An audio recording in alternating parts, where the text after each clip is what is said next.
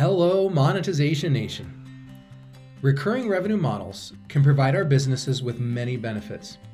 Corporate Finance Institute said, the recurring revenue model is the model most commonly used by businesses because it is predictable and it assures the company's source of revenue as ongoing. In addition, introducing subscription-based services or recurring revenue models to our products or services could increase our valuation by up to 8 times that of comparable businesses with little recurring revenue. Katie Harris is one of the managing partners at Get Found First, a digital agency that specializes in PPC or pay-per-click advertising. She's also a member of the Forbes Agency Council. In today's episode, Katie Harris and I discuss the benefits of the recurring revenue model. Tectonic shifts are constantly transforming the earth and business, causing destruction and huge growth opportunities. I'm Nathan William, the host of Monetization Nation, where we learn how to leverage business tectonic shifts to transform monetization. Recurring revenue is one of the greatest things ever created for a business owner, right? We have clients that work in kind of all areas of business. Some have business models with recurring revenue. I think they sleep better at night sometimes. And we have clients that have business models that have no recurring revenue. And I would say if you're new to business, or if there's a way you can look at your business and find a way to create a recurring revenue model somehow within it, your days will be better as a business owner. And you'll sleep a lot better at night. You will sleep so much better at night. So at Spot On Solutions. And when bad times happen and bad economies hit, you have a stability that you can weather the storm so much easier than the people who have to make those one-time sales. And you have an idea of what cash flow looks like, right? Yeah. That's the other thing. When you have a recurring revenue model, you have some control and some idea of what cash flow is going to look like month to month to month. And as a business owner, that is so incredibly important to growth.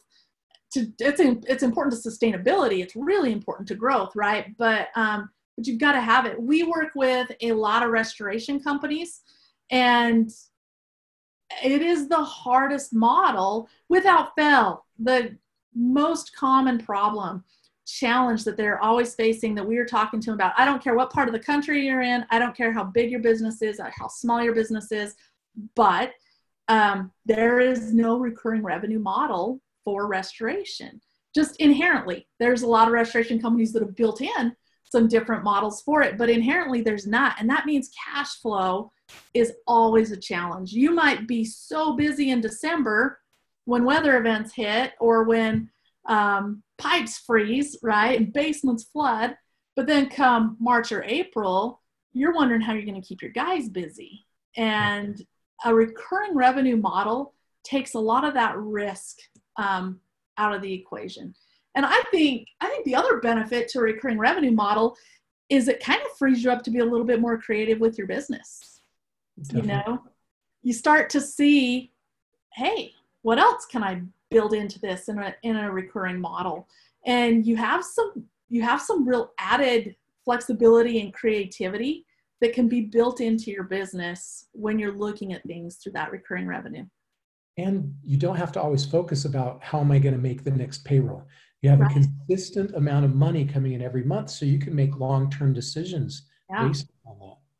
Yeah, for sure. And it's easy. Once you have a recurring revenue model in place, you just have to look at, hey, what is the next need of somebody? How can I put an offering in place or a service in place or a product in place that they're going to need month over month? And then you just do it again, right? You just duplicate it. Can you think of a client that's done recurring revenue really well, and you could give our listeners or people who are watching an example? So yeah, that's a great kind of story. I think in restoration, you're going to hit highs and lows, right? Lots of businesses, you're going to be seasonal. If you're not recurring, you're constantly trying to kind of prepare for that and then manage that when you're busy. One thing that I've seen restoration companies do really successfully, and I'm thinking of one company in particular who was not in the cleaning space. Sometimes you'll see cleaning and restoration kind of go together. They were purely restoration. But this cash flow issue was a problem. Seasonality issues were a problem. And every year, year after year after year, they're struggling with how do I keep my guys busy, right? And they just didn't know. And so they added carpet cleaning services. Easy. They have all the equipment. They have all the guys. They have all the houses, right? It's not a big stretch to go and add that service in. They added carpet and upholstery cleaning in, and then put people up on subscription models where, you know, I'm coming into your house every 90 days. You're paying every month so that it's just spread out. And now all of a sudden you have a recurring revenue model that's going to keep your guys busy because you got jobs that are going to get booked for that, you know, and you've got money coming in every single month of the year that's kind of funneling that. So you're not in such high peaks and valleys. You can be a little bit more level as you grow that. And so I guess specifically is look at what services maybe extend, you know, from what you're already doing that would make sense for a recurring revenue model. I love it. That is a really good example. If you have 400 clients, what percentage of those clients are recurring revenue clients for you each month? About 80% of those are recurring revenue clients for us. So we have project clients, which I think is a really strong model to have. You know, not our entire business is recurring.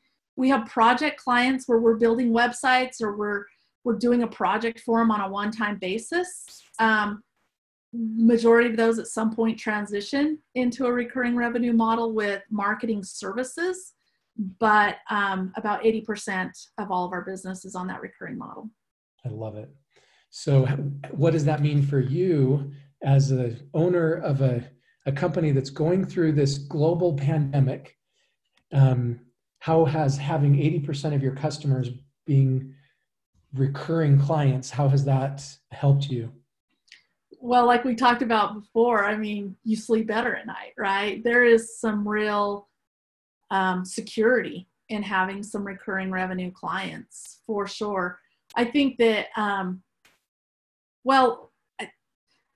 what's been so important to us is when you have a recurring client, you have a longer period of time to build a relationship, right? And so now we move from, and this is so important to who we are at Get Found First, and really with just connecting with our customers, I guess, is part of this is it is so important to move from a vendor-client relationship to just a strong relationship, right? When we say to our clients, hey, I'm an extension of your marketing team, it's like, yeah, sure, you know, maybe those first 30 days, we're still a vendor to them. But when we start to connect with our customers in a different way, when it's like, hey, I really care about your business and I'm in this, our recurring revenue model is not automated, right? I mean, automated in the sense that you buy something once, you're never going to talk to us again. Our recurring revenue model is set up in such a way that that is the beginning of our relationship. And month after month after month, it grows and it gets better and it gets stronger. And so we go like our first 90 days, least profitable days, right? And we look at that first 90 days is, hey, you're going to go build a relationship and connect with our client, with our customer. That first 90 days is completely customer relationship based. Mm-hmm. So if we do that, right, I start off by talking to somebody about their marketing goals or maybe their marketing challenges. And we start to put some plans into place and performance starts to improve, which opens doors to build relationships. But ultimately, what I want or what this recurring kind of model gives us is month after month after month to get to know them better, to know, hey, what is most important to you? Because maybe what's most important to you has absolutely nothing to do with the business you're running, right? That's really important for us to know as the company that you're working with. It may be the most important thing to you in your life, in your world, really is not anything to do with your job. But we've got to know that to build that relationship that's going to last. I love that. You just said that so perfectly. Is spending the time at the beginning to go in and understand the highest level passions of your target audience. And in your case, it's the businesses you work for, Sure. and understand what those top priorities are, and then uh, build a relationship with them, connect with them through those highest level priorities and passions and Absolutely. challenges. What percentage of a decrease did you see with COVID? With something like COVID, where lots of businesses have seen, the taxi industry is down 92%, those Yeah. kinds of things. What Yeah. percentage have you seen roughly?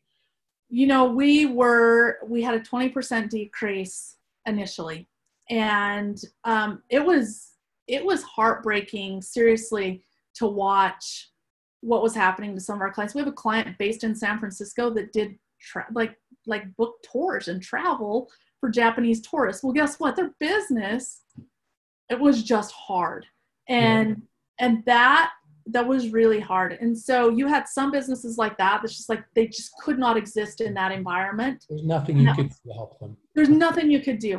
And then you had businesses that are like, hey, I got to shut down because of orders by the state or different things like that. They're all back. That was a very short-term shift, but You have all of the 20% back already? we have about 92% of that 20% back. Yes. And we're still in the middle, very much the middle of COVID. I will say we were extremely blessed that the way we're positioned, we have a lot of e-commerce clients. They had record-breaking times throughout COVID, which ironically can still be super stressful, right? On one end, we have clients that are shutting their doors, and that's devastating. On the other hand, all of a sudden we have clients that are selling like it's Black Friday every day, and they're trying to figure out how do we do this? Stressful on two different ends, right?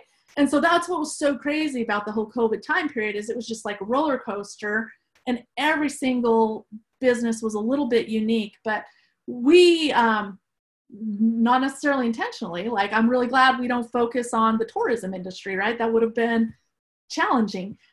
For us, a large part of our business is focused on e-commerce. It was a great time to have an e-commerce business. Yeah. And then another large chunk of our business is focused on home services, meaning in-home care, elderly, going into their home and caring for the elderly, and then restoration services, sanitization services, where you're going into business and sanitizing them, taking care of floods, things like that don't stop. So for us, super grateful and fortunate that we had a really strong client base in those industries. I love it. Let's start with the credibility gap. Okay.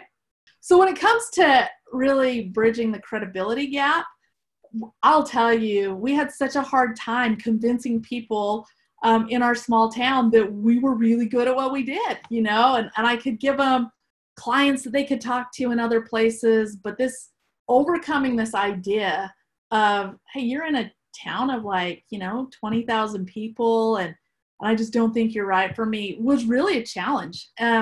So we just threw it out the window. We were just like, hey, we're just not even going to sell to any, we're just not going to work with local people. I'm going to go find clients in Chicago and California, because I didn't have that same idea of proving I was good at what I did. Right. Yeah. And so that was our mindset. And that's really how we built the business for the first few years, is we just stayed away from local. And I remember a really profound moment when it was one of the first trips when Google came to our office, and they sat down with us and they were talking to us about local clients. And we're like, we don't have local clients, right? We work with people outside of the area.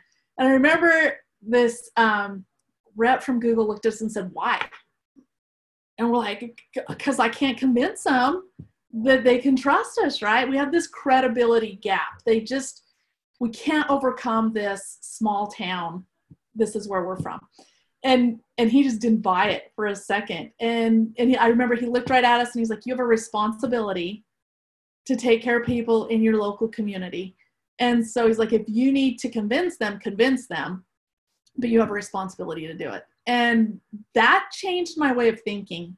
And so I started thinking, how do you change some of these perceptions and build credibility? And it wasn't long after that, got some great opportunities with Forbes, got some different recognitions with Google. And I thought, we have these things, but how often in business are we kind of shy about sharing them, right? Or we kind of keep them in our back pocket, or we just don't get them in front of the right people. And so we started looking at ways to build trust and bridge that gap by showing some of these awards and credentials. And it was great and it helped, but ultimately it came down to one thing, and it was just about relationships and trust. And so how do you build that credibility gap is you just got to be in front of people, and you just got to talk to them, right? And be real. And all of a sudden that started to change the way we thought about things and the way we presented things and the information we shared, and ultimately found that there's just a ton of value in talking to people and being real with who you are. So how did you specifically do it? Was that a one-on-one strategy where you just go meet with people individually? Did you start going to Chamber of Commerce meetings and other things where you could meet people in groups? How did that work? So literally it was, and it's weird to tell you how hard this was for us, but it really was hard. We joined the Chamber for the first time. I mean, here we are, our business is like 4 years old, and it was our, we're just now joining a local Chamber of Commerce, but we did joined a local business networking BNI group, and really joined it with a different mindset. It wasn't this mindset of, hey, I'm going to come in, I'm going to prove to you that we are really good. It was a mindset of, hey, I'm going to come in and I really credit Google for helping us change this mindset, right? Like, hey, I have these resources, I have this information that can be impactful. And it changed that mindset from really, hey, what can I do for you? What can I answer for you? And we just found so many opportunities start to come to us just by being real with people and starting to add some value into some conversations that were happening with local businesses. And that started to open the door. Now we've got somebody in our company that's on, the Chamber Board of Directors, and we are involved in those things. And it's something we really love and enjoy, but it takes some time to bridge that gap. And honestly, the one-on-one information or the one-on-one meetings with people is key to it in a very unselfish manner. It's just, what do you need? What do I have? And how can those things come together? Do you have secrets about effectively doing video advertising? Okay. Here's the number one to market your company. Yeah. The number one obstacle to video advertising right now is people feeling like they don't have the creative for it, right? Or that it's too expensive to create it. And I think a myth that you just have to get out of your mind is that it has to be super professional. Pull out your iPhone, put it on a tripod, put a really valued, genuine client in front of it and let them talk. Just be real on video and start somewhere. Your video will get better and better as you go, right? So don't wait until it's perfect, because it never will be perfect. You will always criticize the way you talk or sound or look when you're on video. But just start getting it. I think there is so much value in just genuine video. So overcome the thought that it has to be perfect and start somewhere, right? And that alone is probably a great stepping stone for anybody. And then start looking at what is coming. When you look at how many hours are consumed on YouTube right now, you are going to see major shifts in consumption of everything. YouTube videos right now are being viewed at just unprecedented rates. And Google just predict that's just going to grow. That's just going to continue. What's interesting from a marketing perspective in this whole shift is that's been like a branding play, right? I'm going to show my video so people get familiar with my name and my brand. What's lacked is the real call to action within it. How do I capture somebody from my video? And that is all coming to pass right now. You're starting to see some great opportunities to take an action straight from a video. And I'm seeing conversions for clients massively increase because people just interact with video in a totally different way. So you can be very, very persuasive in a video that will bring someone to an immediate call of action. And now that resource is a part where you can click to call straight from a video. You can fill out a form straight from a video. And that opportunity is a game changer for businesses. Yep. Love it. Can you think of an example or a story of a client? One example, one way that we've seen video just really make a difference, and it's kind of the combination of video and social, right? Video and Facebook specifically is we have a local client that sells appliances and furniture, and super successful business, really, stronghold in the community, been around for a long time. And several years ago, we had a conversation with them about, they're like, hey, listen, we do this parking lot sale every year and it's massive, but the last couple years, it's been pretty stagnant or it's been pretty much the same. Do you have some ideas? And that was really our first opportunity to start working with them. And that's where we went. We went with video on social and started doing some targeting that way. And all this, guess what happens? They have the parking lot sale. And for the first year in a couple of years, they see these massive spikes. Nothing else changed in the marketing campaign. Everything else had been the same for many, many years. We just introduced social and specifically introduced video on social. And all of a sudden, those numbers start to see a dramatic increase. So if you're looking at anything that's like, hey, this has always been a winner for us, but for some reason, it's a little bit stagnant right now. Look at ways you can add some video into whatever campaigns you're doing. And I think you'll see some real shifts because people are just really responding to them. And we saw that was totally measurable just in number of people that came out to that parking lot sale and made purchases. So easy to track some things like that. Easier to track some things with video now than it ever has been in the past. All right. So lots of things you do well. One of your absolute core competencies is Google and YouTube ads. Do you have a few takeaways, key secrets, and strategies that the watchers or listeners could leverage to be more successful in that area? Yeah, you bet. So there's so much information out there that I think the abundance of information is one of the hardest things for people to figure out, right? There so many people telling you what you should do on Google and YouTube that it just becomes completely overwhelming. So a couple of things I think are real winners right now is understand your audience. So if you're running pay-per-click campaigns, the old way of doing that is very keyword focused. It still is a core way to do it is keyword focused, but shift into really thinking about audiences.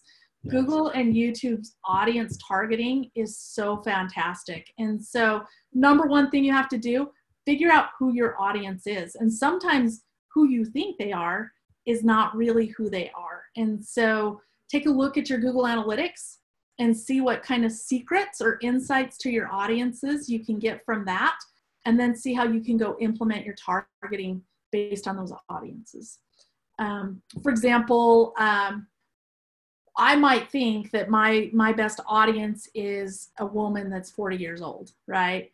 And I can go dig into my analytics and maybe figure out, actually, my best audience is somebody who is really interested in the stock market and in traveling. And now I've expanded this whole approach on who I can target. So understand your audience, both as your own interactions with your audience, but also as analytics evaluate your audience and then target them that way.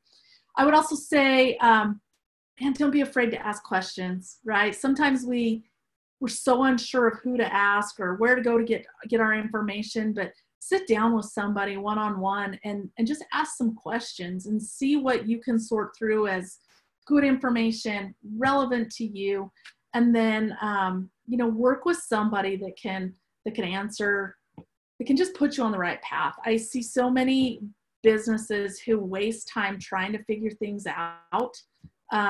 Find somebody that can just answer good questions for you and don't kind of fumble through it alone. I think that there's ways to expedite a lot of that. And probably a third thing I would just say that I think is really valuable is if you are not subscribed to Think with Google, I would go put that subscription in. They'll send you emails. It's a free service. Think with Google has got a lot of information that's going to keep you kind of on the cutting edge, keep you thinking big, kind of keep you forward thinking. And so it's a free resource that I think is really powerful. Thank you so much, Katie, for sharing your stories and knowledge with us today. Here's some of my key takeaways from this episode. Number 1, recurring revenue models can help business owners sleep better at night, provide stability, reduce risk, allow for more creativity, help us make long-term decisions, and plan for the future. Number 2, if there isn't an inherent recurring revenue model for our business, we may be able to find things related to our business that we can set up in the recurring revenue model. Number 3, we can use the month-to-month or annual time that recurring revenue can give us to build stronger relationships with our customers. Number 4, if our businesses are experiencing a credibility gap, we may be able to bridge that gap by getting involved in the community, talking with people, and being authentic in the connections we make. Number 5, let's start somewhere with video marketing. It often doesn't have to be extremely professional at first. Number 6, when using Google and YouTube ads, use their analytics to learn about our audience. Don't be afraid to ask questions and consider subscribing to Think with Google to stay informed. If you enjoyed this interview and want to connect with Katie or her business, we have a link to her LinkedIn profile on the blog for this episode. Or you can reach out to her directly at katie.h@getfoundfirst.com. Did you like today's episode? Then please follow these channels to receive free digital monetization content. Number 1, you can get a free monetization assessment of your business at monetizationnation.com/assessment. Number 2, you can subscribe to the free monetization e-magazine at monetizationnation.com/e-magazine. Number 3, you can subscribe to the Monetization Nation YouTube channel, or you can subscribe to the Monetization Nation podcast wherever you listen to your podcasts. Number 5, please follow Monetization Nation on Instagram and Twitter. Do you feel recurring revenue is important for your business? Please join our private Monetization Nation Facebook group and share your insights with other digital monetizers. Thanks for joining us for this episode. I hope you have a fabulous day. Do you want to become a better digital monetizer? To receive great monetization stories and secrets, please go to monetizationnation.com and join free. And if you liked today's episode, please subscribe to the show and share it.